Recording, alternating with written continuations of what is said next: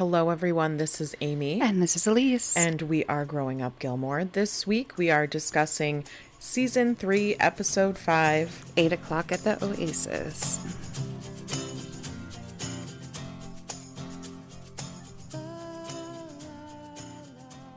All right, everyone. Welcome back. We are here for another week of Gilmore Girls with 8 o'clock at the Oasis. Kind of a fun episode. Like, this gives me very much like teenager growing up vibes, like a summer love kind of thing, even though it's fall. Doesn't make sense. Like, it makes sense, but it doesn't. Like falling into love. Yeah, nice. Nice. I like it. It feels good to be back for another week and to kind of get into this notion of we're doing this again. Here we go. Let's roll with it. It was fun to post clips from the last week's episode and have people react to like, yeah, that totally is just like a normal thing to see, Lane running through Stars Hollow with bleach on her head. And, it's just fun to connect with people again over our thoughts and ideas. And I'm excited to be back again for another week. So with that being said, are you watching anything new? True Detectives. Okay. What season is this? 4. 4, okay. And I just finished Fargo, season 5. I haven't watched Fargo yet, but I am watching The Bear. Yep. I'm getting there, slowly but surely. Fargo will be like a complete series probably before I like actually dive into it. I'm nervous for you to watch it a little bit. Why? It's just a little bit violent. Sure. But it's John Hamm, right? Yeah. So it's like it's full circle to this episode. True. Mm-hmm. And he's so good in it. He plays such a good villain. Okay. Interesting. All right. Well, yeah, I just started watching The Bear. That's really my development since the last episode. And I'm almost done with season 2. And I'm loving it. It's so good. It's really good. The contrast between season 1 and 2 is excellent. Mm-hmm. The writing is so consistent. Yeah. And it's incredible. I think a lot of people who watch Gilmore Girls would like it because it's so fast-paced. Oh, completely. Mm-hmm. Yeah. And it's like the same thing of someone trying really hard to achieve their goals and meet their, dreams. It's not like light and fluffy. It's like Gilmore Girls, but like grimier. Yeah. If that makes sense. Kind of. Yeah. Like it's not it's like easy. It's like hardcore Gilmore Girls, I guess. Yeah. Less pop culture, but totally. I mean, but they have some stuff. They have stuff like definitely. Also, I forgot I'm watching Community again. Yes, that's right. And I think we might dabble into that. Cool. Yeah. Cool. Every time you text me that, I hear him, Abed, saying that. Cool. I'm like, all right, perfect. Yeah, we might dabble back into that because I do love me some Donald Glover. Yes. He is just wonderful. So I love Allison Brie.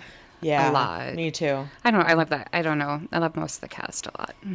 Yeah, it's a really like fun group of misfit characters that are intertwined really well. Yeah, I have to do a heavy show and then I need to lighten the load with like a softer, funnier throwaway show. Totally. Yeah.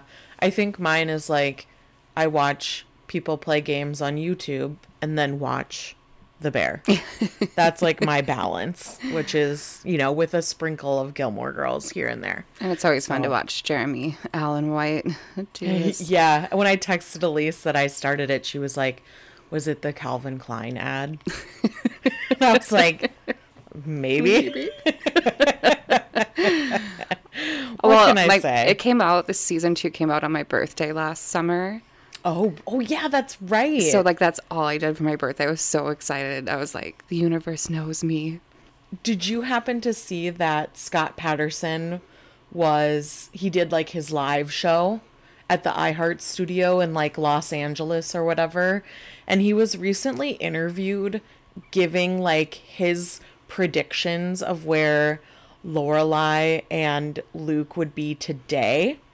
and Oh, had God. some really interesting things to say about where he thought they would be now. Oh, that reminds me of like an interview I saw. Like they were doing like a discussion YouTube clip or something, and Yeah. Lauren Graham was there, and then Scott Patterson said something about how he thought they would be, Yeah. and she was like, no. Well, he said that they would have had a couple of kids by now. And I'm like, What? how? Like, no offense to Lauren Graham whatsoever, but she's a lot older in the series. Yeah. Like, how? Are they adopting children or what? Then he said that Jess would have opened a gym in Stars Hollow. And I'm like, do you remember Jess? No, he would open like he A would take over a bookstore. bookstore or something. Yeah, Or it's... teach a writing class. Or, Yeah. I don't. No. And he said that Rory is back and she's running the Stars Hollow Gazette and it's actually getting national audience share. She said, No, she'd have a podcast. I agree. I'm like, what are you talking about? Well, maybe she'd be on the Gazette, but I feel like I don't know. It says, while Luke and Lorelai don't regret having children, even in their old age, he says that Babette would have gone on a national comedy tour and become the biggest star in the world, and would have been replaced as the town gossip by Suki St. James. And part of me is sitting here like, did we watch the same show? Like, did you watch don't the think he show ever that you were watched it. on? Like, I'm just curious because none of that makes sense to me. What if he's listening right now? Scott Patterson, what's up, man? Like, what are you doing? What is this? Put a flannel on. Put a baseball cap on. Like, I think he's getting cap it. Jess's career or Milo's career mixed up. Like, yes, he was in Rocky, but like, he's not going to open a gym in Stars Hollow. Like, I think he quite literally made fun of Dean for being like muscular and stuff. Why would he open a gym? Makes no sense. I don't understand. Maybe because he just couldn't stop staring at his arms. Maybe. Yeah. Like all of us. Truly. I'm just really confused. Yeah, me too. I think maybe he just like blacked out during the interview and was like word vomiting. Yeah. I don't know. I mean, the Suki becoming like the town gossip is weird. I think she has advanced far enough in her career. Right. To be worried about gossiping about everybody in Stars Hollow. Right. Yeah, I feel like it'd be Kirk. What, right? Yeah. Like, he always knows everything about everyone. I don't know. Something is just weird about his response, and it really turned me off. And I was going to text you about it, but then I was like, no, I'm going to ask live her. reaction. Yeah. So I'm glad we're kind of on the same page, because I'm like, no, sir. I know you were on the show, like you are literally Luke Danes, but I don't think you watched the show. Yeah. I'm really baffled by the kid thing, too. Yeah. I mean, I know that they, like, wanted kids in the revival. That was kind of, like, the thing. But I kind of came to the conclusion at the end of the revival that... It was kind of... She was done. Yeah. She was fine with not having more kids. Mm-hmm. And they'd have grandkids. Or a grandkid at that point. Yeah. So it's like... I'm not really sure about that one, I don't. Scott. But okay. Right. Yeah, so... Getting that out of the way... Let's go into the writing and directing for this episode.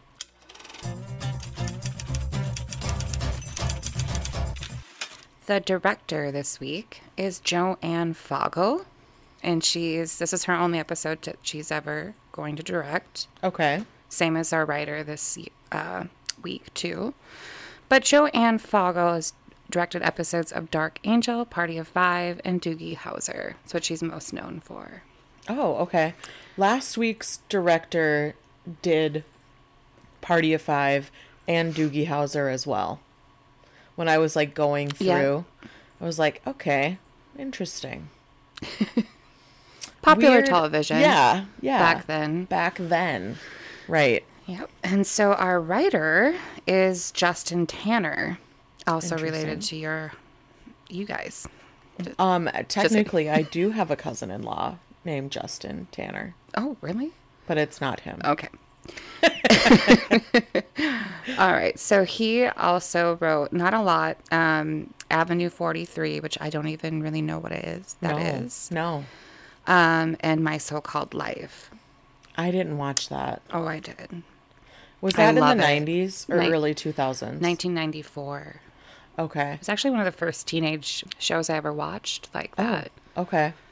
Interesting. It deserved deserved another season. It was true. Oh, it only got one season? Yeah. Kind of like Freaks and Geeks kind of thing? Yep. Got it. It was actually really good. Huh. Claire Danes was spectacular in it. Well, she's spectacular I in know. everything. So, okay. Yep. So this is we won't see Justin Tanner again either. Interesting. Okay. So we'll have to see. Yeah, like what didn't work and Yeah. what did work. Yeah. Maybe their outfits aren't consistent like last time, or, who knows? It could be anything. So let's get into it. Okay.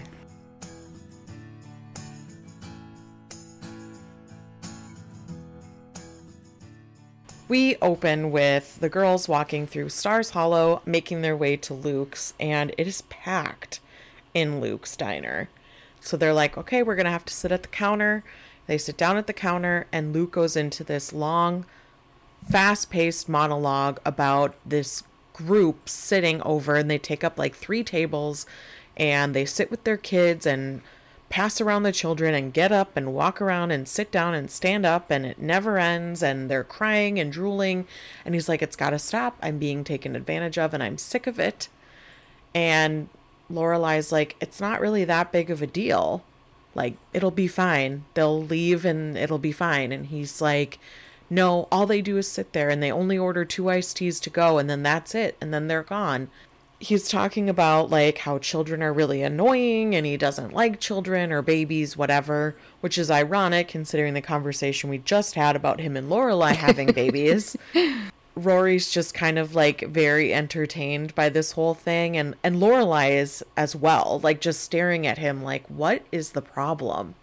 Well, then one of the women decides that she's going to breastfeed her child in public, and Luke absolutely loses it. And he's like, that, we don't even know where that thing's been. Like, this can't be sanitary, and goes on and on and on. And then he tells Lorelai to go over there and tell the woman to stop feeding her child because they have the same parts and she wouldn't be scared of it. And Lorelai's like, I'm not doing that. And you're going to be a bachelor for a very long time. And he says like something about lactating. Yeah. And then Rory's like, ew. Yeah, he's like, women used to do this lactating in caves and barns and behind closed doors. Like, who made it okay for them to do that in public? A part of me wants Lorelai to be like, well, do you want the child to starve? Did you expect the baby to order a cheeseburger? Like, he's like, this is a diner. It's not a peep show. And she's like, well, just up the price of your burgers while she's doing that. And then it's like, you get a little bit more money because they're getting some entertainment on top of it. And Jess comes downstairs and sees the woman breastfeeding. And he's like, oh, geez. And he goes back upstairs. And Luke's like, okay, that was like kind of worth it. Do you think this is out of character a little bit for Luke? I think it's weird to see Luke uncomfortable by it. Because he's like, kind of earthy. Yeah, kind of. Where he's kind of like...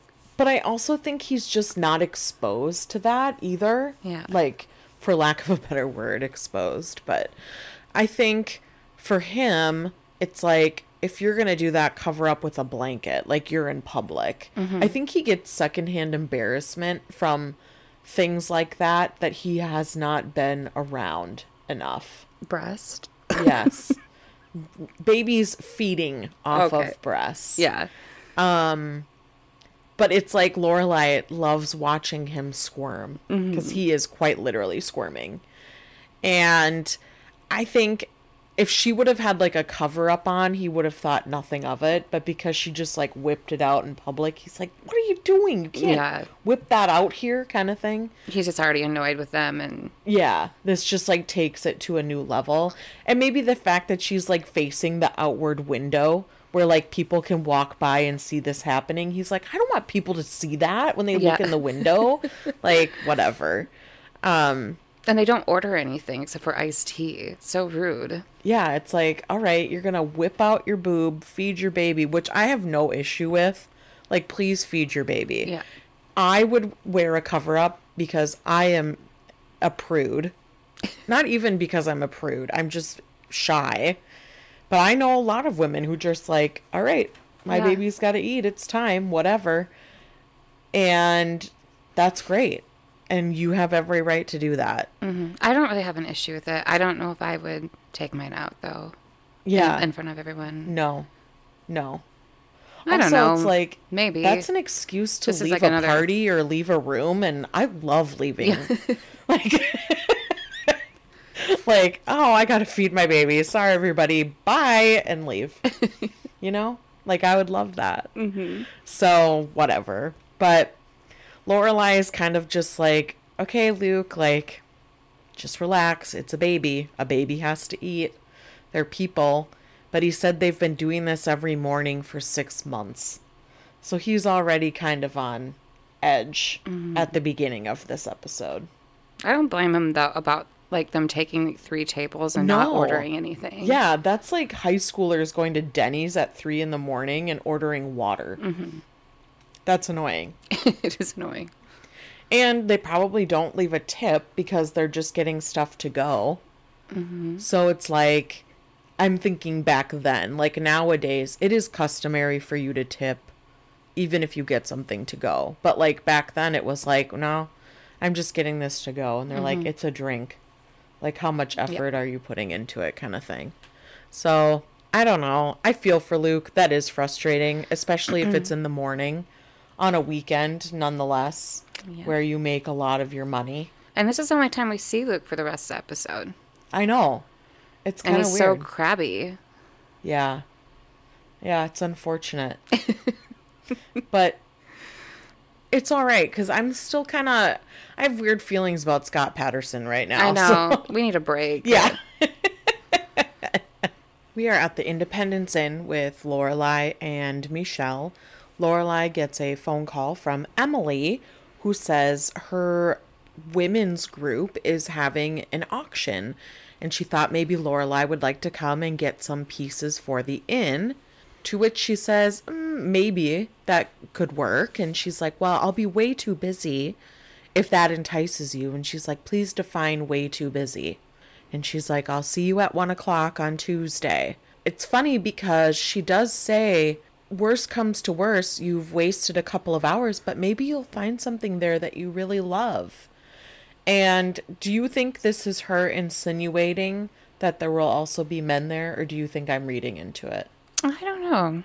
Probably. Because I feel like she's always trying to set Lorelai up with someone from their part of the world. Yeah. So I'm like, maybe she sees this as a good opportunity to introduce her to some lonely bachelors. So I don't know, but I think so. I think there's yeah. some innuendo there. Yeah. Upon hanging up the phone, Michelle finds out that she's going to an auction and begs to go to the auction. He says there are 2 rules at an auction. 1, you do not bid early because it makes you look too eager and that drives the price up. And 2, you need to be very careful about your paddle placement. To which Lorelai replies, well, isn't that dirty? He says, well, how's your arm raising? And she goes, I think it's pretty good. And he goes, I have impeccable arm raising. And she goes, yeah, I saw that's written on the bathroom wall. So clearly she's like, whatever, Michelle, like this is not a big deal. It's just an auction. He ends up following her and begging to go to this auction and says that if her mother is going to be there, it's going to be impeccable. And he wants to be a part of it. So she agrees on the stipulations that he works weekends, he answers the phone, He answers the phone in English, and he takes the hiking group, and they're allowed to give him a nickname. So she really, like, laid on the rules thick with him.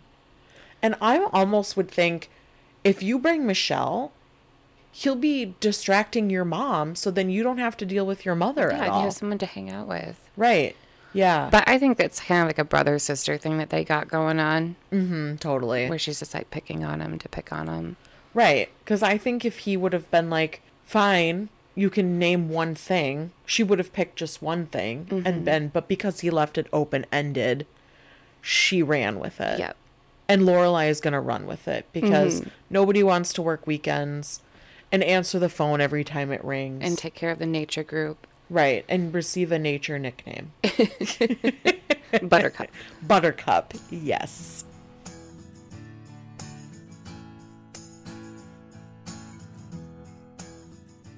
In our next scene, the girls are coming home from the pizza place.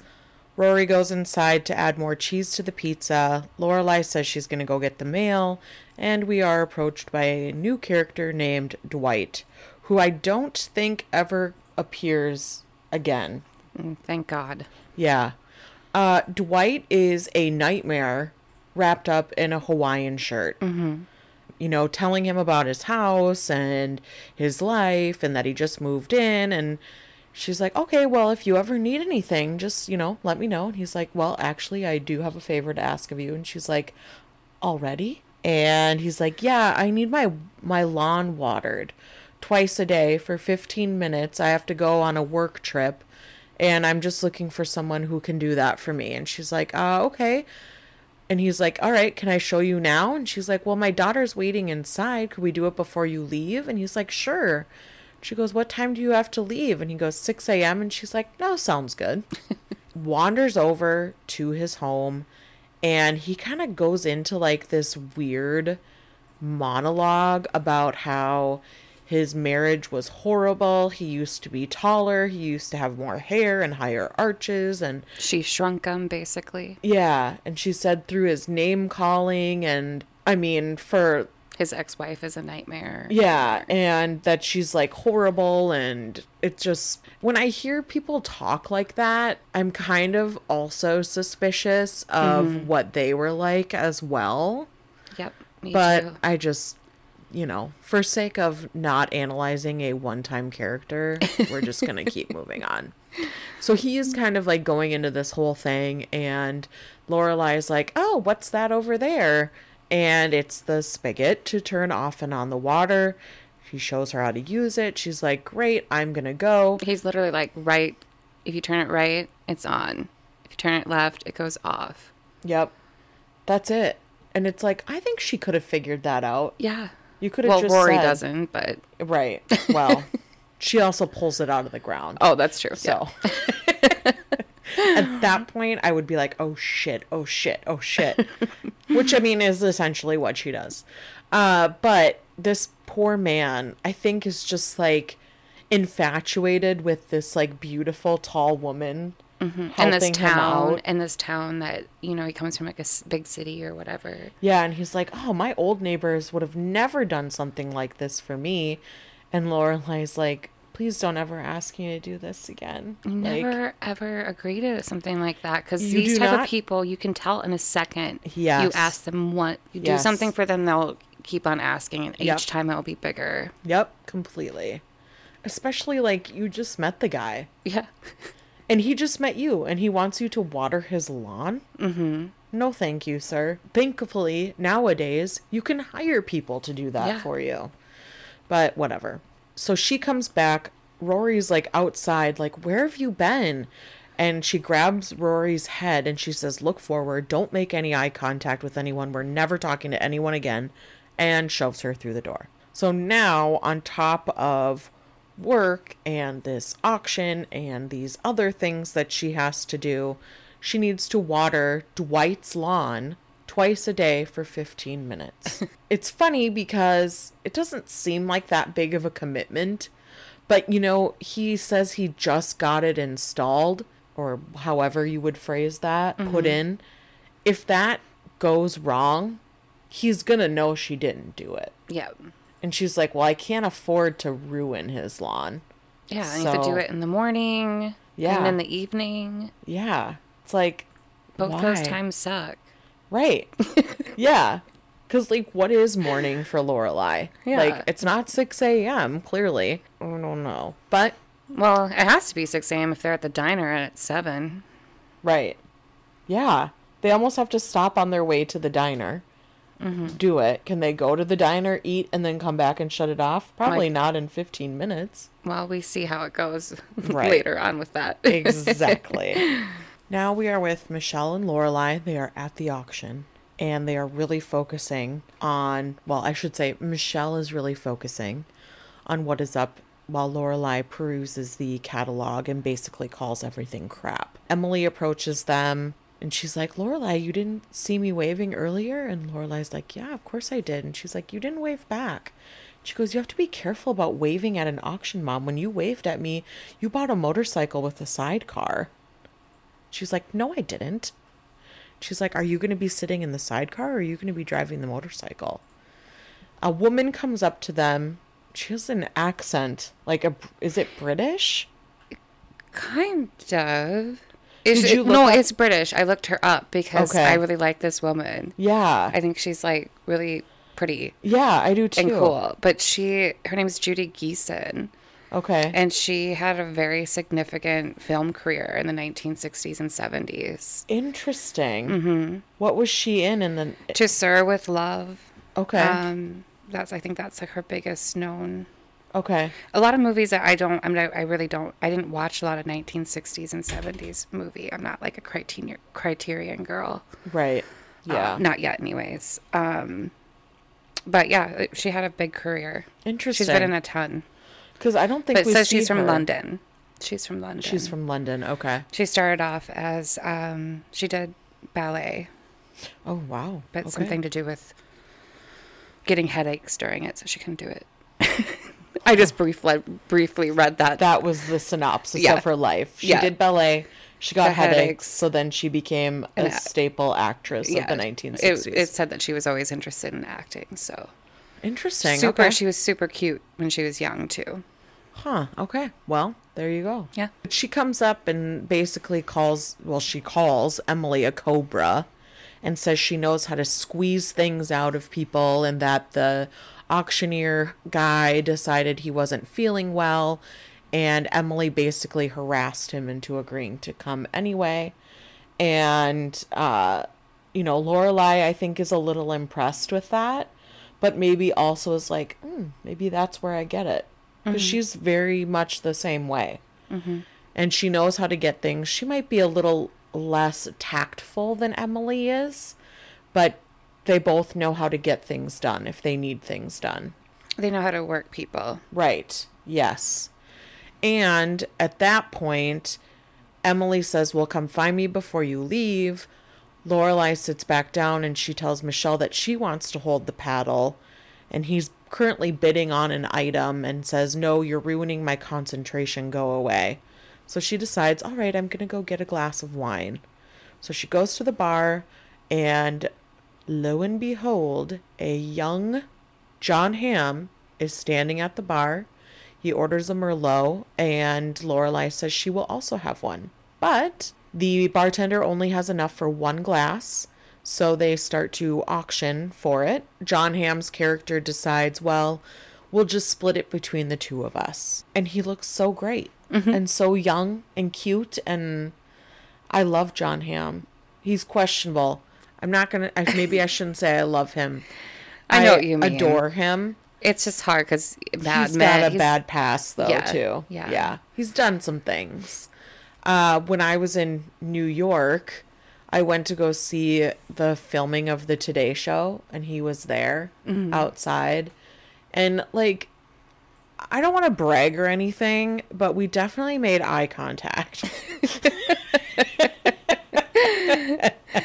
And I have a picture. I'll put it on our Instagram where I swear he is looking like right at me. You showed me it. It does look like he's looking. I know. And I'm like, it's okay.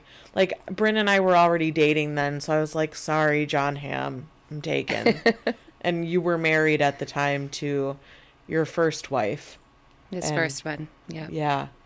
And at that time, I would have been the age of his new wife. Yeah. So, yeah. Yeah, you told me something about John Hamm the other day. And we kind of like dove down a rabbit hole of his past. And I was like, oh, this isn't looking good the further we dive. So I was like, maybe we should just stop here.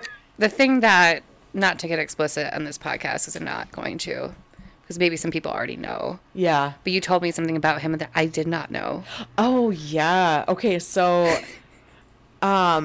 if you are on TikTok, which I'm sure a lot of you are, there is like this joke that men only wear gray sweatpants when they want to show off their genitalia. I'll put it that way. For lack of not being, I don't want to be crass, even though we've been crass in the past, but Genitalia. I know, gross. Sorry. And, well, should I say manhood? Is that better? I don't know. I don't think let's just move past it. And rumor has it, and it's not even a rumor, if you look up pictures of this actor, you will see that he is very well endowed in that area. And he gets rather defensive about all of the photos of it. Well, but then it's like, you married a 25-year-old, so I'm not gonna... He's wearing the tightest pants. Yeah. I was looking at that at work. I had to like look behind me and make sure no one was behind me. Were you at work when we were talking about it? Yes. Oh, okay. And I was like, I have to check this out. And I'm It's like a real zooming thing. in. Yeah. With It's... Yeah. All you have to do is Google it, and it'll come up. It's, Everything's coming up John Hamm. So, yeah. At that point, they kind of part ways, and the bartender's like, oh, what do you know? I found another bottle. And Lorelai's like, no, it was definitely better this way. So, she fell for it. Yeah. She saw it in the dress pants. She was like, this is going to be worth splitting the glass of wine. Sorry, we shouldn't be objectifying men. No. But we're not. It's just... I'm just sharing facts. Yeah. Everyone. I had no idea. I literally... That's like a thing. He's talked about it on talk shows, I think. Oh, okay. Where they've asked. I actually think it might have been Conan. Because who else would ask about that? I love Conan. Did you see the clip of Conan on his podcast? He had to do an ad read for a bidet. And he was like, why am I here? I went to college. I have my master's. I wrote a thesis. And now I'm sitting here selling bidets. He does the best ads, though. Yeah, They're I need so to listen funny. to his podcast. I see clips for it all the time. But anyway, all right. So now Lorelai thinks that she has found something very special at this antique auction that she can't bid on, but she wants to find anyway. In Lorelai's desperation to find John Hamm, she is calling the auctioneer's house and says she needs information on paddle number 17 because they went to high school together and they reconnected, and they're like, well, you don't have his name? And she's like, I only know him by his nickname in high school. We called him Shamu. Which I'm like, okay, well, at least this writer knows that they make fat jokes. Mm-hmm. So that's, we're covering all the bases here. And says that they tore a lottery ticket in half, and she's like, it won, it's 14 million, so we need the other half so we can claim the money, and his blood type is O negative and her blood type is O negative.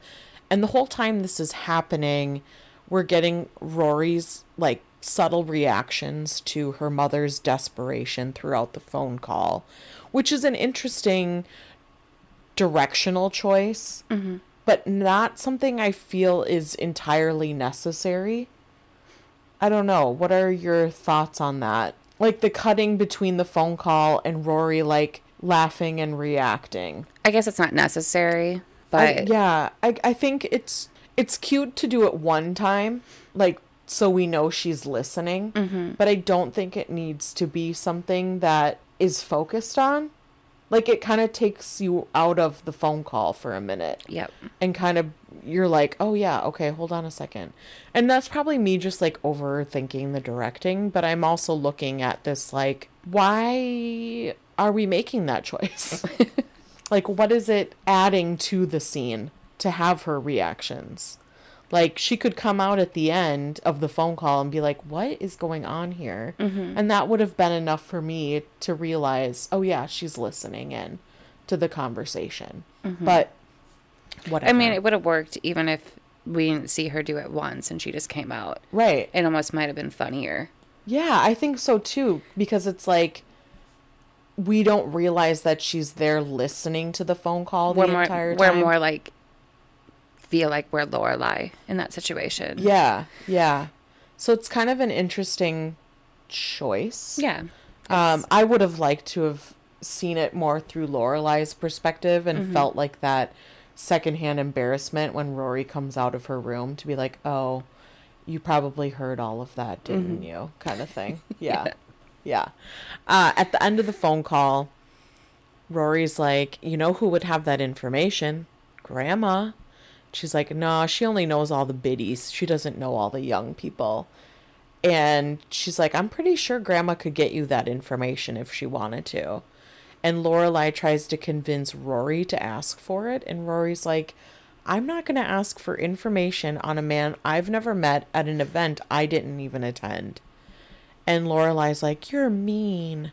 And that's kind of where it ends. So I'm not sure, like, if Lorelai was seriously suggesting that Rory ask about it.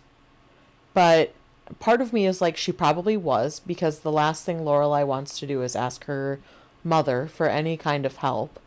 Especially if it's to get a man's phone number, because that's going to, like, escalate things to a whole nother level.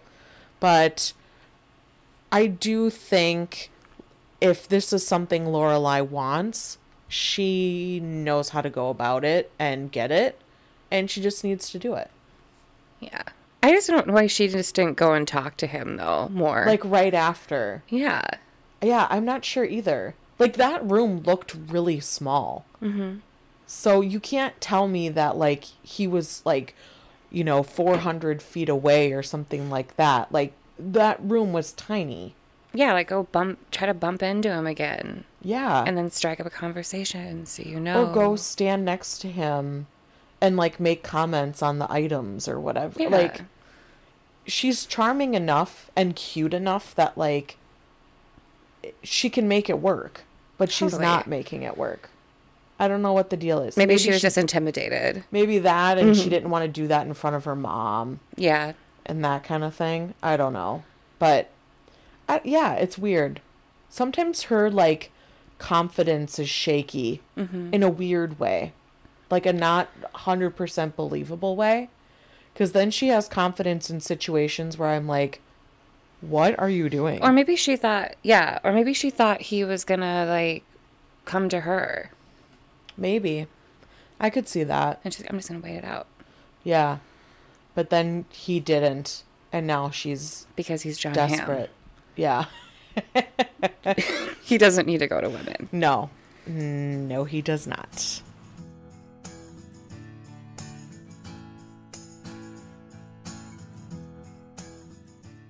We are back with Friday night dinner, and it's been a while since we've seen Richard, but they're all sitting around eating pork, and suddenly Rory decides to bring up the auction and says, oh yeah, Mom said there were a lot of really nice things at the auction, and Emily's like, yeah, it was a really nice occasion, and there were some really great things there, and Rory kind of transitions the conversation into, well, I think there was like something nice there that my mom didn't get. And Lorelai is like, please don't do this.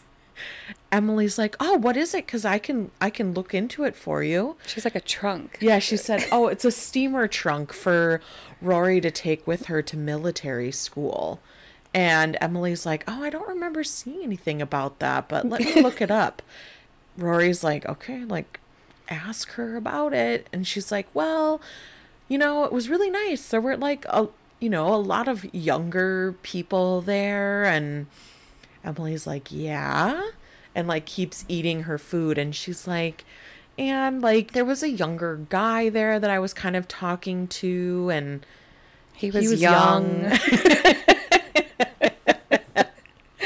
And he was number 17 and he liked Merlot. And Emily goes, "Are you talking about Peyton Sanders?" And Lorelai's like, "I don't know. I don't know if his name is Peyton Sanders. Why? What about this Peyton Sanders?" She's like, "Well, I don't know. She asked if she could get his number. And Emily's like, well. Lorelai's asking me for a man's number." And Richard's like, "I heard." She's like, "It's not a big deal, Mom." And Emily goes, "Of course not. I don't even have his number, but I could get it for you." And Lorelai's like, "Sure, if you want to." And she's like, "Yeah, I can do that." And Lorelai looks at Rory and says, "I wasn't kidding about military school." I do want to mention the funny, like, dialogue that Richard has with Emily about going to these auctions, where he's like, "Yes, another 100-year-old chair that we can't sit in. I know, let's put it next to the 200-year-old footstool we can't put a foot on." And he's like, "I just love standing in the corner staring at all this furniture we can't sit in." And it's like, okay, Richard, we get it. But you also have weird things in your office, so whatever. Problems most people can't relate to. Well, yeah, exactly. So Emily is going to get the number. Lorelai is going to talk with Peyton Sanders, which that's kind of a weird name for him. He doesn't look like a Peyton. I don't know. I only know him as Don and what's his name? Oh yeah, John. Don and John. That's it. He's just got like that on vibe to him. I don't know. It's so funny that she can't just be like, "I think he's hot," because she's like, "Why are you Emily's like, "Why are you asking me what I know about him?" Right. And Emily like, knows. Yeah. Right? Like, she knows. And she's like, "Well, it's just because he's," and she's like, "young." Yeah. Where it's like, why can't you just say he's hot? Right. Because it's her mom. Can you do that? Were you able to talk about guys you had a crush on or whatever with your mom, or like, he's hot? No. Really? I didn't like say to my mom, "He's hot." When I told my mom that Bryn and I were going on a date, I was like, "Do you know my roommate, Bryn?" And she's like, "Yeah." I said, "We're kind of going on a date." And she was like, "Oh, okay." And I said, "He's really nice and he's smart and I think it'll be fun." And that was like, oh, okay. That was kind of it. I didn't really do like the whole looks thing. It was more of like, what do we have in common kind of thing. Yeah. Yeah. I'm always like, I'll tell my mom if someone's a total ham sandwich. A ham sandwich? I really wanted to break out that joke. As in John Ham. Yes, I got it. Okay. I was there, trust me. I got it. A ham sandwich. My grandmother used to say he could put his shoes under my bed. I love your grandma. She would say that about all of her doctors. Oh my God. Like, not to them. I'll be clear about that. It was always like after they left the room. She was like, "He could put his shoes under my bed." And the first time I heard that, I was like, "What?" And then I thought about it and I was like, got it. Okay. And if they weren't good looking, she would say, I have so much storage under my bed. It's not going to work. You could fit a lot of shoes under your bed. If they weren't anything to look at, then she would say, "Oh, he's nothing to write home about." Cute. Those were like the two phrases she used most often. So, I mean, young John Hamm, he could put his shoes under my bed. I'm fine with the shoes now. Yeah. I'm hesitant now. And also, I'm not basing it off of who he is as a person. You're basing it off of the actor. Yeah. Yeah. Yes. The persona, not the person. Yes. Totally. Yeah, because I am curious now. I wonder how old he is in this episode. He's gotta be so young. Things that happened in his life when he was in college would have been very recent. Yeah. Then, in light of this episode. Like, for those of you that don't know, he basically, allegedly, I should say, set a person on fire. During, like, hazing. Yeah, in his fraternity and got away with it. Allegedly. So, he did it. Allegedly. He allegedly. Allegedly he did allegedly it. did Did it. Allegedly. I don't want John Hamm to hear this episode and sue us. You know, he's like one of those celebrities where I could see it happening. Like, what? He like finds out about it. Yeah. Well, Comes after us. after seeing him play Don Draper, I'm like, yeah, you could talk your way out of proving that you set somebody on fire completely. Oh, totally. It is now early morning. The girls are getting ready to go, and what do you know? They remember they have to water Dwight's lawn. So they go over, they start watering the plants, and there's a note there asking Lorelai to water his African violets inside. And Rory's like, we have to go inside. We have to see what this guy's house looks like. And he keeps using phrases like, your oasis, my oasis is your oasis. Yeah, he's just like, go in and enjoy yourself. Yeah. Play. I have tons of board games and cable television and... I'd be like, this man has secret cameras riddled. Everywhere. And he's trying to get me in his house. Mm-hmm. And she even says as she's opening the door, if we see his dead mom in a chair, we're leaving. So they go in, and it is like full on Margaritaville inside of this home. Like tiki bar. He has a armoire full to the brim of board games.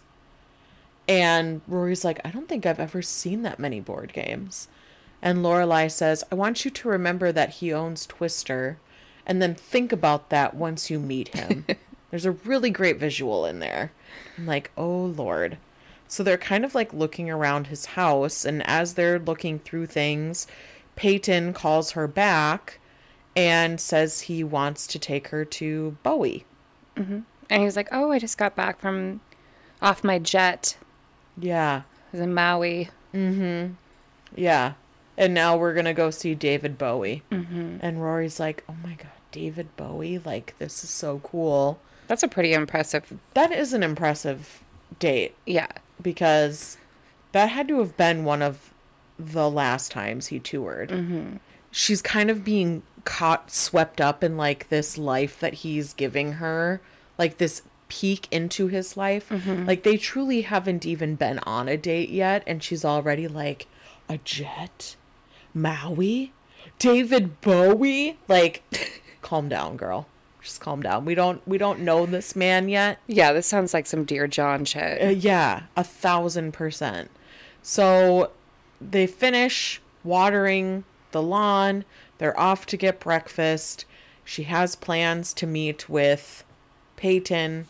And that brings us now to the night of the date. Mm-hmm.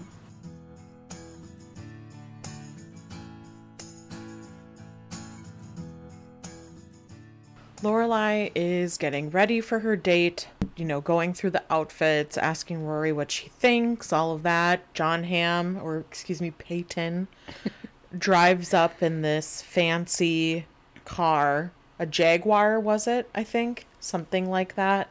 Some luxury vehicle. And they're like, oh my gosh, look at the car he drove up in, blah, blah, blah, whatever. Cut to Rory in bed. And Lorelai comes in and she's like, well, what time is it? And she's like, 10:15. And Rory's like, oh, it wasn't a good date. Because if you're home by 10:15 on a date, probably wasn't a good date. And Lorelai said, nope, he's very boring. Talked about his car. And then when we got to the restaurant, he talked about wine. And she told him a story about how she got drunk on wine or something when she was like 15 and he didn't think it was funny. And Rory's like, that's one of your best stories.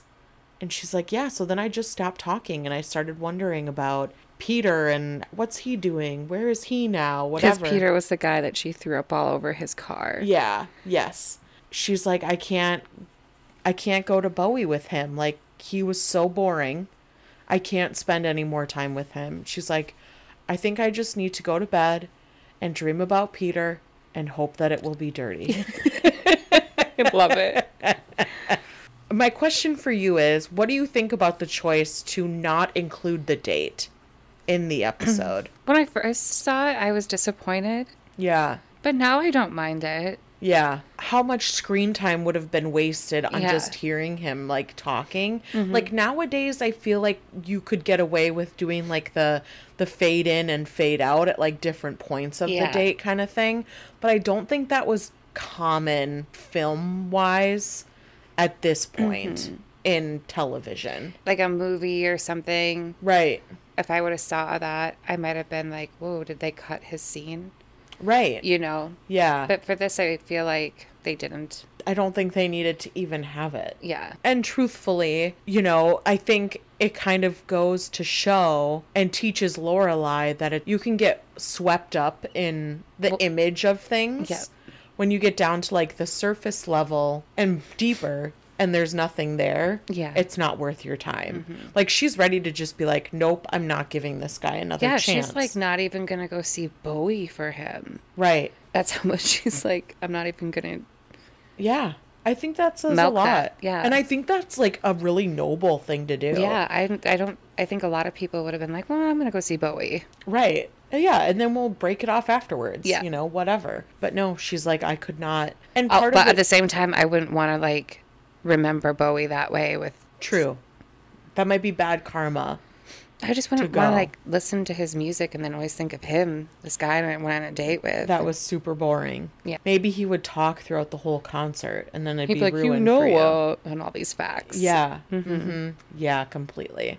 So it's noble of Lorelai to be like, you know what? No, I'm not going to do that. Yeah. So there ends up being a mix-up, and the inn gets Emily's lamp, and Emily gets Lorelai's lamp. So they have to do like a flip-flop kind of thing. Lorelai's like looking at the lamp, and she picks up this bowl, and she looks at Michelle, and she's like, "What is this?" And he goes, "Well, that's a personal find for me. It's a bleeding bowl." And she's like, "Ew." That sounds terrible. And she goes to her mother's, and they switch lamps, and Emily says, "Well, would you like to come in for like a cup of coffee or anything?" And Lorelai's like, "Oh no, I'm picking up Rory, so I don't want to leave her waiting." And she's like, "Rory doesn't get out of school for a half hour." She's like, "I don't know. Okay, fine. I guess I'll come in." And Emily's like, "You can even set a stopwatch if you'd like." It's like, "Okay, Emily, we get it. She doesn't want to spend time with you." They sit down, and she's like, "How are things at the inn? How are you? How is Rory? How is your date?"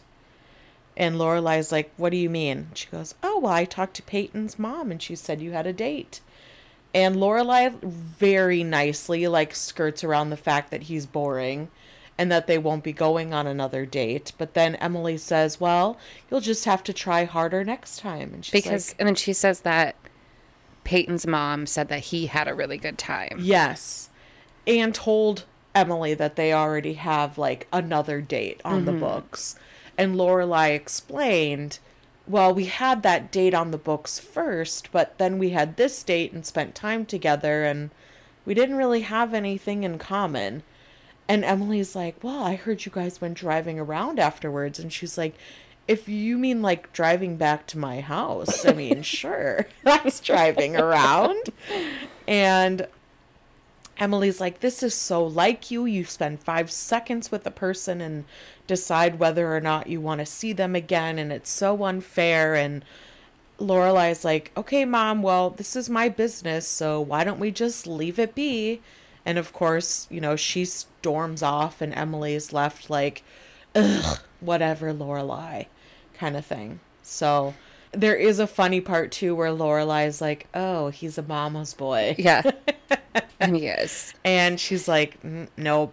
So, okay, I believe Lorelai when she says that I don't think he had a good time.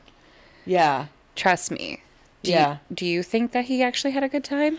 I kind of wonder if he's the type of person that is very oblivious, especially if he's like just talking. Yeah. And he likes to talk about himself. I think if that's the implication, I think he had a great time. But if he felt like he had to fill silence the whole time and there was like an awkwardness to it, then I would say he probably didn't have a great time. Especially when like he's not getting fed because it's all about his ego and Right. she's not feeding into it. Right. And so that's where, like, if we would have seen part of the date, Yeah. maybe we would be able to piece together, like, what we really thought John Hamm or Peyton was feeling about the date. But because we don't see that, Yeah. it's hard to say. I just can really picture like the two mom, like just being exactly the same thing. Like his mom doing to him what Yes. Lorelai's mom is doing to her. Totally. Like, And you have to go on perhaps, a like, date and give it a try and da da da da da. Yeah. and like telling each other to plant the seed Yeah. of like they need to go out on another date and whatever. So yes, in a sense I could totally see But that. I could see him being totally oblivious too and just being like, she's hot. She looks good on my arm. Yeah. You know? Right? Like somebody who cares that much about their car and their wine and like the wine crop and like whatever. I just feel like maybe does not have a deeper sense of the world. Yeah. For like lack of a better way of saying that. But I just think he's probably very unaware. Oh, totally. If it's not on his radar, he doesn't think about it. So I don't know. I know. mean, it that's could where, go like, either way. Yeah, yeah. No, but I think that's interesting to think about because I kind of took it as her just saying no, it was like really bad and basically calling his mom like a liar. But Emily seems to believe that he had a great time. Yeah. And that Lorelai should have too. But the thing is, he didn't call her. Yeah, he didn't call her. She's like, it was just last night. But I don't know. It's interesting. I kind of wonder. Me too. Now I'm wondering. I know, I'm wondering. Yeah. Because like, I kind of believe how Lorelai was like, I don't think he was into it either. Right. Like, I feel like he would have tried to keep the date going longer. Yeah. Had he been interested. But the fact that they just drove right back home, I think says a lot. Yeah. There are a lot of moments in this show where I'm very thankful that I'm on the lower tier of society. Because after watching Lorelai get attacked by her father, I'm like, this would never be worth it. So the girls are sitting in Luke's diner. They're finishing up their meal, and Dwight calls. He got Lorelai's phone number from Babette. He said that he noticed it's going to be very sunny and it would appreciate them watering the lawn 3 times a day for 10 minutes instead of 2 times a day for 15 minutes. She convinces Rory that she needs to go do it because Lorelai has to get back to the inn. At that point, her phone starts ringing again, and she's like, oh my God, Dwight, you're on vacation. Call a hooker. And answers the phone, and it's her dad. And I have to correct myself. Luke is back. We do see him again.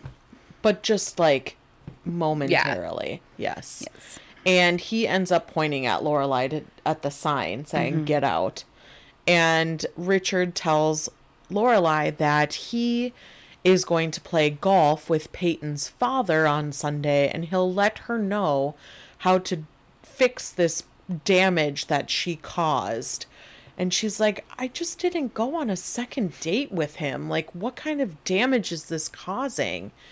And he goes into this whole thing about being in the DAR, and when this other woman didn't follow through with something, she got served tea last, and she always got it served first. And when she got served last, then your mother got tea served first, and your mother doesn't want to be served last.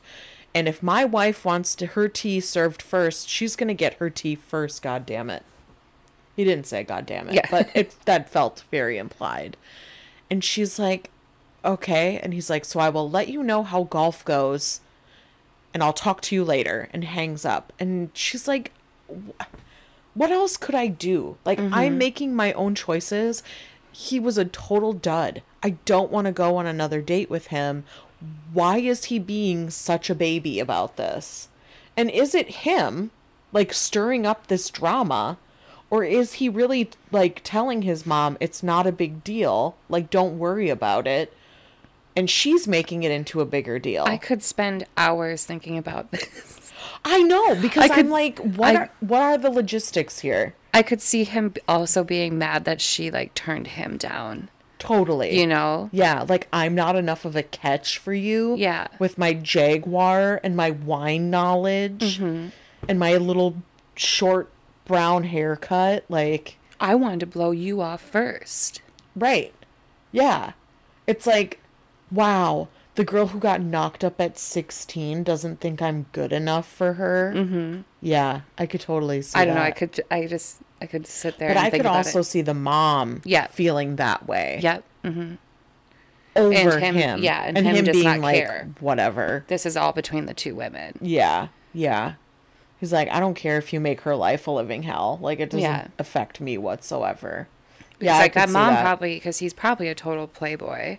1,000%. And she was like, oh, I want to have him settle down, Yeah. with a responsible woman. Right. And maybe he had no intention of even settling down with Lorelai either. Oh, no. But the fact that it was Emily Gilmore's daughter, it brought like a different level of personalness Yeah.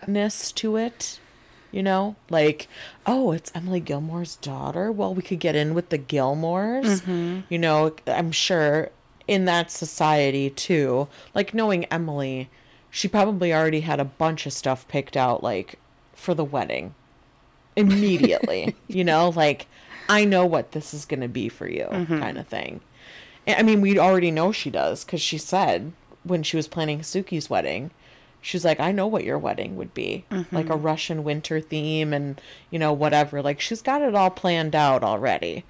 But, yeah, there's so many different ways this behind the scenes could be going that I'm like, I need something. Like, give me just a little bit of information. Like, is he just, driving around in his Jaguar without a care in the world? Or is he, like, at home crying about it? He's not crying about it. Yeah. I don't think he's crying about it. If anything, he's pissed that she turned him down. Yeah. Yeah. And he's like, this is a fun way of messing with her for doing that. It's either that or he just doesn't care and the mom is stirring it up. I don't know which way to lean towards. I don't either. Because, like, I could see the mom making a bigger deal out of it just because I'm kind of basing her on, like, a dramatic Emily. Yep. Basically. But, yeah, it could go different ways. Yeah, and Emily sounds like she's in a cult, too. Right? The daughters of, what is it? Of the American Republic. The DAR. Yeah. It is fully. She is in a cult. Yep. And she is Mother God. Yeah. So, I don't know. It's a wishy-washy kind of situation. And I really think if we could have seen just like a glimpse of the date, we would know everything we need to know. Yep. But because we didn't, and we only get Lorelai's side, and truthfully, like, Lorelai is not the most reliable narrative. Like, I think sometimes she can be like a little overzealous. Yeah. But I think if she didn't enjoy herself, like, she shouldn't go on another date. Yeah, me either. Like, she's an adult, and putting high society politics aside, like, dear God, people, let the woman live. Yeah, and at least we know she's not a gold digger. Right. True. Because this whole time I wasn't sure. Just kidding. Dwight has created quite the excellent scene for the episode. Rory goes over to turn on the sprinkler, goes into his house, and when she gets inside, his phone starts ringing. And we are met with Drella's voice, Alex Borstein, acting as his wife, basically screaming at him, saying, like, I finally found you and I'm coming to get you. And Rory's like, I'm going to go. So she leaves and she tries to turn off the water and it's not turning off and it ends up going higher. And they like zoom out so you can see the yard and it's really not watering that much of the yard, which is kind of weird. But she starts running through the town trying to find somebody and she bumps into Jess and he's like, oh, I like the new look. It's very Blue Crush, whatever. And she's like, I can't get the water to shut off. She tries to reach Dean, but he didn't respond. And Jess starts running towards the yard. He's going to turn off the water. He gets it turned off. And she's like, wow, you did it. And he's like, yeah, it was just like loose. You just had to push down and turn. And he's like, so everything's good? She's like, yeah, things are still good. And he's like, oh, you still like doing the Harvard thing? And she's like, yeah. And he goes, good. And I love that despite everything going on between them, he is still rooting for her to like do what she wants to do. And I think that says a lot, especially considering like with Dean, they had that old argument where he was like, who cares about Harvard, you know, because she wouldn't spend time with him. And here Jess is not spending any time with her, and he's like, you're still doing Harvard, right? Like, that's what he cares about. Yep. And I think that speaks like the level of maturity that Jess has that we don't see with Dean. And I think that resonates with Rory a little bit in this moment. And also seeing Jess soaked. Whoa. He looks really good wet. I criminal. don't recall watching this as a child, but if I like think back to like 12-year-old me, I think I probably would have been like drooling maybe I'm sure. from the corner of my mouth, just like a little bit, like, oh my God. But yeah. So Dean responds to the page and says he's on his way. And Jess is like, oh, who was that? And Rory says, oh, it's Dean. He's on his way. So Jess turns the sprinklers back on and runs off. And I'm like, genius. Now he knows. If I'm going to see you, I have to set it up like I wasn't here at all. Yeah. And I love that. Yeah, I love this scene that they're both wet. And I don't mean like anything like dirty or anything. No, totally. I just think that it's very... For me, anyways, being like wet is we're kind of vulnerable in a sense. Yes. This is what gives me summer vibes about this episode. Totally, like, yeah. This could have happened in the summer and been like a very like innocent exchange. And I really love that, like, it kind of symbolizes a rebirth of like their relationship, because, their like, friendship. And also like when they kissed was summer. Yeah. Yep. So I think there's like a lot of symbolism in the water, whether we like want to deep dive into that or not. But, you know, like water is like rebirth and, you know, starting over. And I think this is a really good like starting over point for them where they're like, okay, let's try this being friends thing. Let's figure it out. Yeah. But Rory does not have a grasp on that yet. Yeah. And she's honest with him, though. Right. I mean, she kind of has to be because Dean's on his way. Right. And we know that that would not go well. But I think for her to see that he's like still rooting for her kind of reminds her, oh yeah, like he is a good person. Even though he's dating Shane. Like that aside, he is still Jess. Yeah.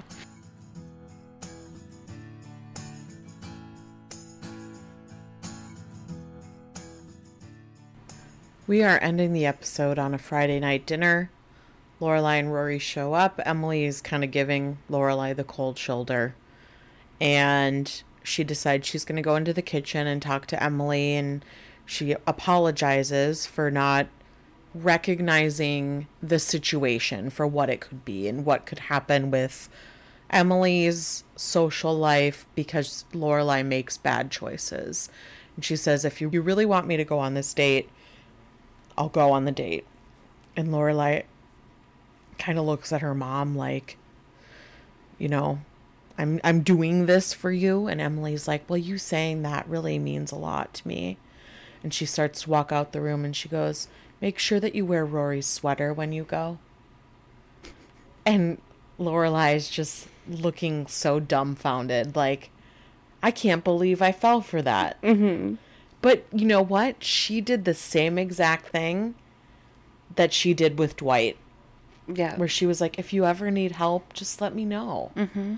And she should know better. Yeah, she did not learn her lesson. No. But she tells Emily, she's like, it's just as bad as the skiing trip we went on. Actually, it's worse than that. Like, we did not have a good time. But she's going to go on this date. I also liked it kind of I don't know if it was intentional or not, but when Lorelai gets there and Emily hands her the wine and she goes, "Oh, we're having wine." You usually ask me what I want to drink. Yeah. It almost feels like she got demoted. Like, you know how that lady did with the tea? Totally. Like, she you don't even get asked. Yeah. Interesting. Because you pissed me off. I mean, that is probably very well the case. Yeah. It kind of was a little play, I think, on that. Because I think Emily does think about the subtle thing, like the subtle gestures and what they symbolize. Yeah. Like, I could absolutely see Emily planning to do that. Yeah. Just to kind of like dig it in a little bit and Give her the worst wine they have or something. yeah, and like make her feelings known through the alcohol of the evening kind of thing. Or also to play on what they drank, too. Very true. Yeah. Yeah, I don't know. Especially because it wasn't even red wine, it was white wine. And she's probably like, oh, yeah, I'm going to give her white wine instead of red wine tonight, kind of thing. Yeah. So Lorelai grabs the cheese plate and starts singing. Space Oddity. Thank you. I was like, what is it? Space Odyssey. Oddity. Oddity, thank you, as she leaves the room. And that's where the episode ends. So let's get into our town hall. Okay. We call this town meeting to order. All right, we are in our town hall. So let's start by touching on the writing and directing for this episode. What are your like initial reactions? Now that directing, I guess I don't have any initial reactions. I feel like it was nice to travel around to a lot of different locations. It was nice to see a new house. Yeah. We got to be in the town a lot. We got to be at the diner. Yeah. We hit we were at Emily's place. We were everywhere. Yeah. So, I mean, I don't really know if that has much to do with the directing, but I like to, visually it was nice that. Yeah. Writing, I actually kind of liked now that we discussed it. I do too. I think there were a lot of really clever choices made in this episode. I like not knowing exactly, like, and being able to analyze what's going on, and we don't ever see it. Yeah, it's kind of fun to speculate. Yeah, I don't feel like we get that a lot. So it was like a fun little treat. Yeah. What do you think? I would agree with the writing. I think like now that we kind of looked at it from different angles, I kind of like that we're not really sure what the whole story is. Directing wise, I mean, it felt like pretty standard. My only thing was like the scene with Lorelai on the phone in the beginning, I felt was a little weird. I loved the scene with Rory and Jess. Yeah, the sprinklers. Yeah, the sprinklers. That just felt like very like old school summer love kind of thing. Yeah, it was very, very pretty. Except for he probably should have added some more sprinklers. Yeah. Right. But I will say, like, I didn't notice any inconsistencies in this episode like I did in the last episode. Where like the last episode we were like, okay, this takes place over a whole day and they're wearing like 10 different outfits. Like, I didn't pick up on those things this time because the story was more interesting. Yeah. So it's like maybe there were inconsistencies, and if there were, I didn't notice them. I didn't notice them either. Yeah. So I would say all in all, it was like a strong written and directed episode. Yeah, especially for one-timers. Right, yeah. A one and done kind of thing. Yeah. Kind of like Peyton Saunders. One and done. Right? Yeah. Just kidding. No, now it's two and done. 2 and done. Yeah. So let's get into trivia. Do you have trivia? Yes, I do. Okay. I'm scared. Because I feel like you're going to like one-up it every week. Some of these I did pull off of Reddit, so don't look up trivia off of Reddit ever, Amy? I don't. Okay. I don't even read Reddit. So if I have any of these answers wrong and people out there are like, what? That's wrong. It's not always me. It's just Reddit. I thought you were just going to leave it at it's not. And I was like, wow, what a power move. It's not. Okay. Trivia. Let it begin. Okay. What year was Lorelai born? I don't know. 19 75. 68. 68. Okay. What is the color of Luke Dane's shirt in the first episode, the first time we see him? Is it the blue plaid? It's blue. Okay. It's not plaid, it's just plain. What was Luke's dad's name? William? Yes. It's William's Hardware. Yeah. Oh, yeah. I was like, well, it can't be his last name. See, I Gotta would be have his known first name. that. I totally would have forgot. When was the date Luke and Lorelai set? What was the date Luke and Lorelai set for their wedding day? June 3rd. Good job. And this is the last question. What is Lorelai's favorite cookie? Snickerdoodle? Malamar. Malamar? That's what Reddit said. Okay. I don't know what that would be from. Malamar? Yeah, we'll have to look out for it. I guess. Yep. I feel like we need to make them. So I know what that is, if that's her favorite. Yeah, we should make some Malamar. It sounds like molasses or something. Yeah, something like that. Yeah. Okay, interesting. All right. Pop culture? Pop culture. Let's do it. Okay, you were afraid we were going to have the same one, We're not. but It I sounds don't like- think we will. No, So I don't think. No, do you want to go first I know this we week? won't now. Yeah. Okay. All right. Let's hear it. Okay. All right. So mine, I was worried I wasn't going to find one, and I almost settled on Blue Crush. I thought that's what it was going to be. I literally was like, okay, it's going to have to be Blue Crush because I totally forgot about that movie. Mm-hmm. That's that surfing movie that came out with Kate Bosworth. Yeah. That was a long Jess, time ago. Yeah, Jess tells Rory that I thought it was clever, you know. Yeah, it's cute. But actually, it is when it's the last line of this show, and Lorelai says, Space Odyssey. "Ground control to Major Tom." Yeah. Yeah, I thought that was Space really Oddity. Yep, I thought it was very clever.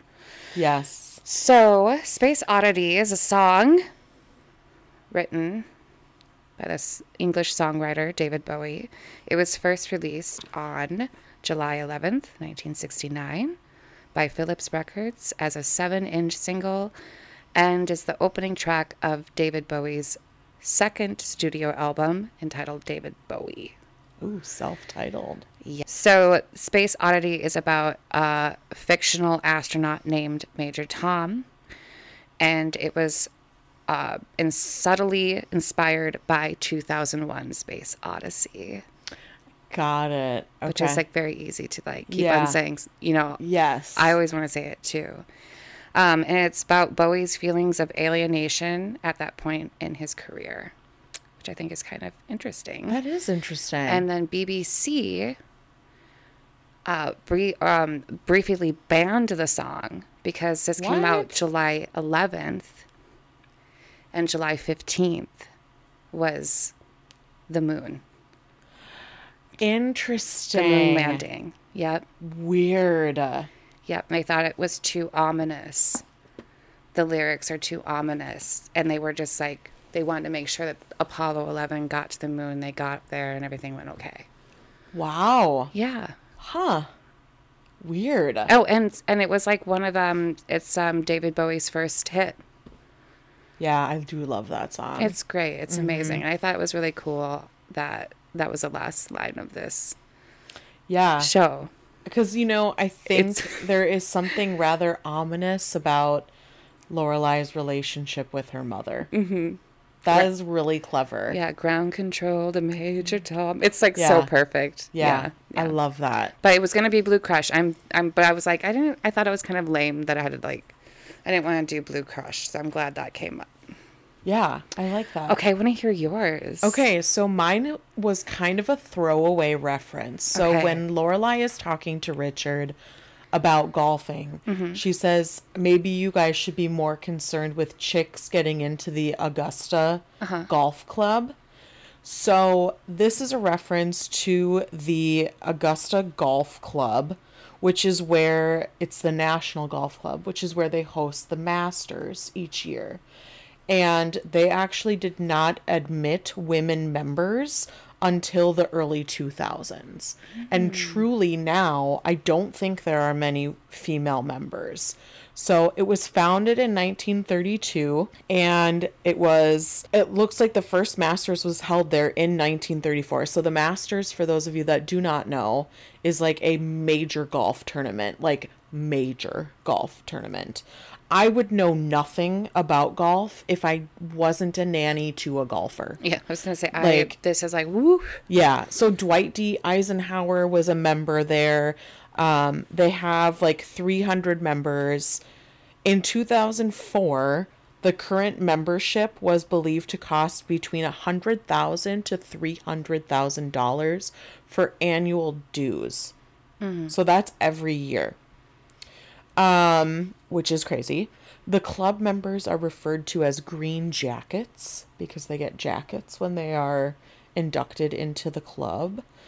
And they finally opened up their membership to African Americans because for decades the co-founder said, as long as I'm alive, all the golfers will be white and all the caddies will be black. Oh my God. Yeah, it's a very interesting situation. So they actually did not invite. So it's a cult. I mean, yeah, you could say that. They did not want to speak on their refusal to admit women and claimed that there are plenty of clubs in the United States that don't have women, like Girl Scouts. Literally used Girl Scouts as an example for why they didn't have to invite women, because Girl Scouts existed. We don't want to come. Yeah. Okay. God. So in 2012, they admitted its first 2 female members, one which was Condoleezza Rice, and the second was Darla Moore. Both like very they're gonna get shut down. Republican women. Yeah. Yeah. So a lot of the people that are members are like Warren Buffett or Peter Coors, the guy who owns Coors, Bill Gates, like a lot of men with money, Peyton Manning. Okay. Just like a lot of these people where you're like, oh yeah, that's somebody I probably wouldn't want anything to do with. Dwight D. Eisenhower, Arnold Palmer was a member there. A lot of like, just a lot of people that are not like super great. So at this point now, they have some women members. You can actually look up a list of all of their members if you're curious, but I don't think you need to, personally. But yeah, so before 1983, the staff caddies were all assigned to the players, and they were all African American. Nowadays, that is not the case. They didn't allow female caddies until 1983, and it was simply just a female caddy was the daughter carrying the bag for her father. That was like an exception that they made. So basically this is all just yeah, a stupid gender construct, whatever. So now like when my boss tells me he's watching the Masters, I'm gonna be like, oh, you mean that like super racist and like gender conservative event where men just like jack each other off and talk about golf? Cool. Oh, my worst nightmare. Yeah. So that's what that is. Nice. Because I was like, you know what? I don't know anything about this. Like, Yeah, I know what the Masters insightful. is, but I was like, oh, that's actually really disgusting. That's crazy, isn't it? Yeah. Speaking of which, I have a quick question because when I was on Reddit, Yeah. looking up trivia or something, and someone had like a trivia question about where Richard and Emily first met. Yeah. Yale, whatever. Yeah. And then someone was like, well, Yale wasn't co-ed until 1969. And they met in 63 or 64 or something like that. Interesting. That's probably just maybe it was a mixer or something. Could be. But something we should look out for. Because I don't know if they ever specified that Richard and Emily had classes or something together. Yeah, that's a good point. Yeah. Okay, that's something. Maybe that will be revealed too when they go to the big Yale and Harvard game. Maybe that's something we'll hear about then. Because he would have been dating Penelon Lott too. He was engaged, wasn't he? Yeah. So it's like, okay, well, if she couldn't be at Yale either, how did you meet her? Unless it was like co-ed mixers, like dances and stuff that they used to do Yeah. back then. Yeah, interesting. Yeah. Okay, we'll have to pay attention to that. Yeah. Totally. Where we lead, you can follow us at _growingupgilmore_ on all major social media platforms linked in the description below. Okay, everyone, that's it for this week. We'll see you next week for season 3, episode 6. Take the deviled eggs. And remember, life's short. Talk fast. Bye. Bye.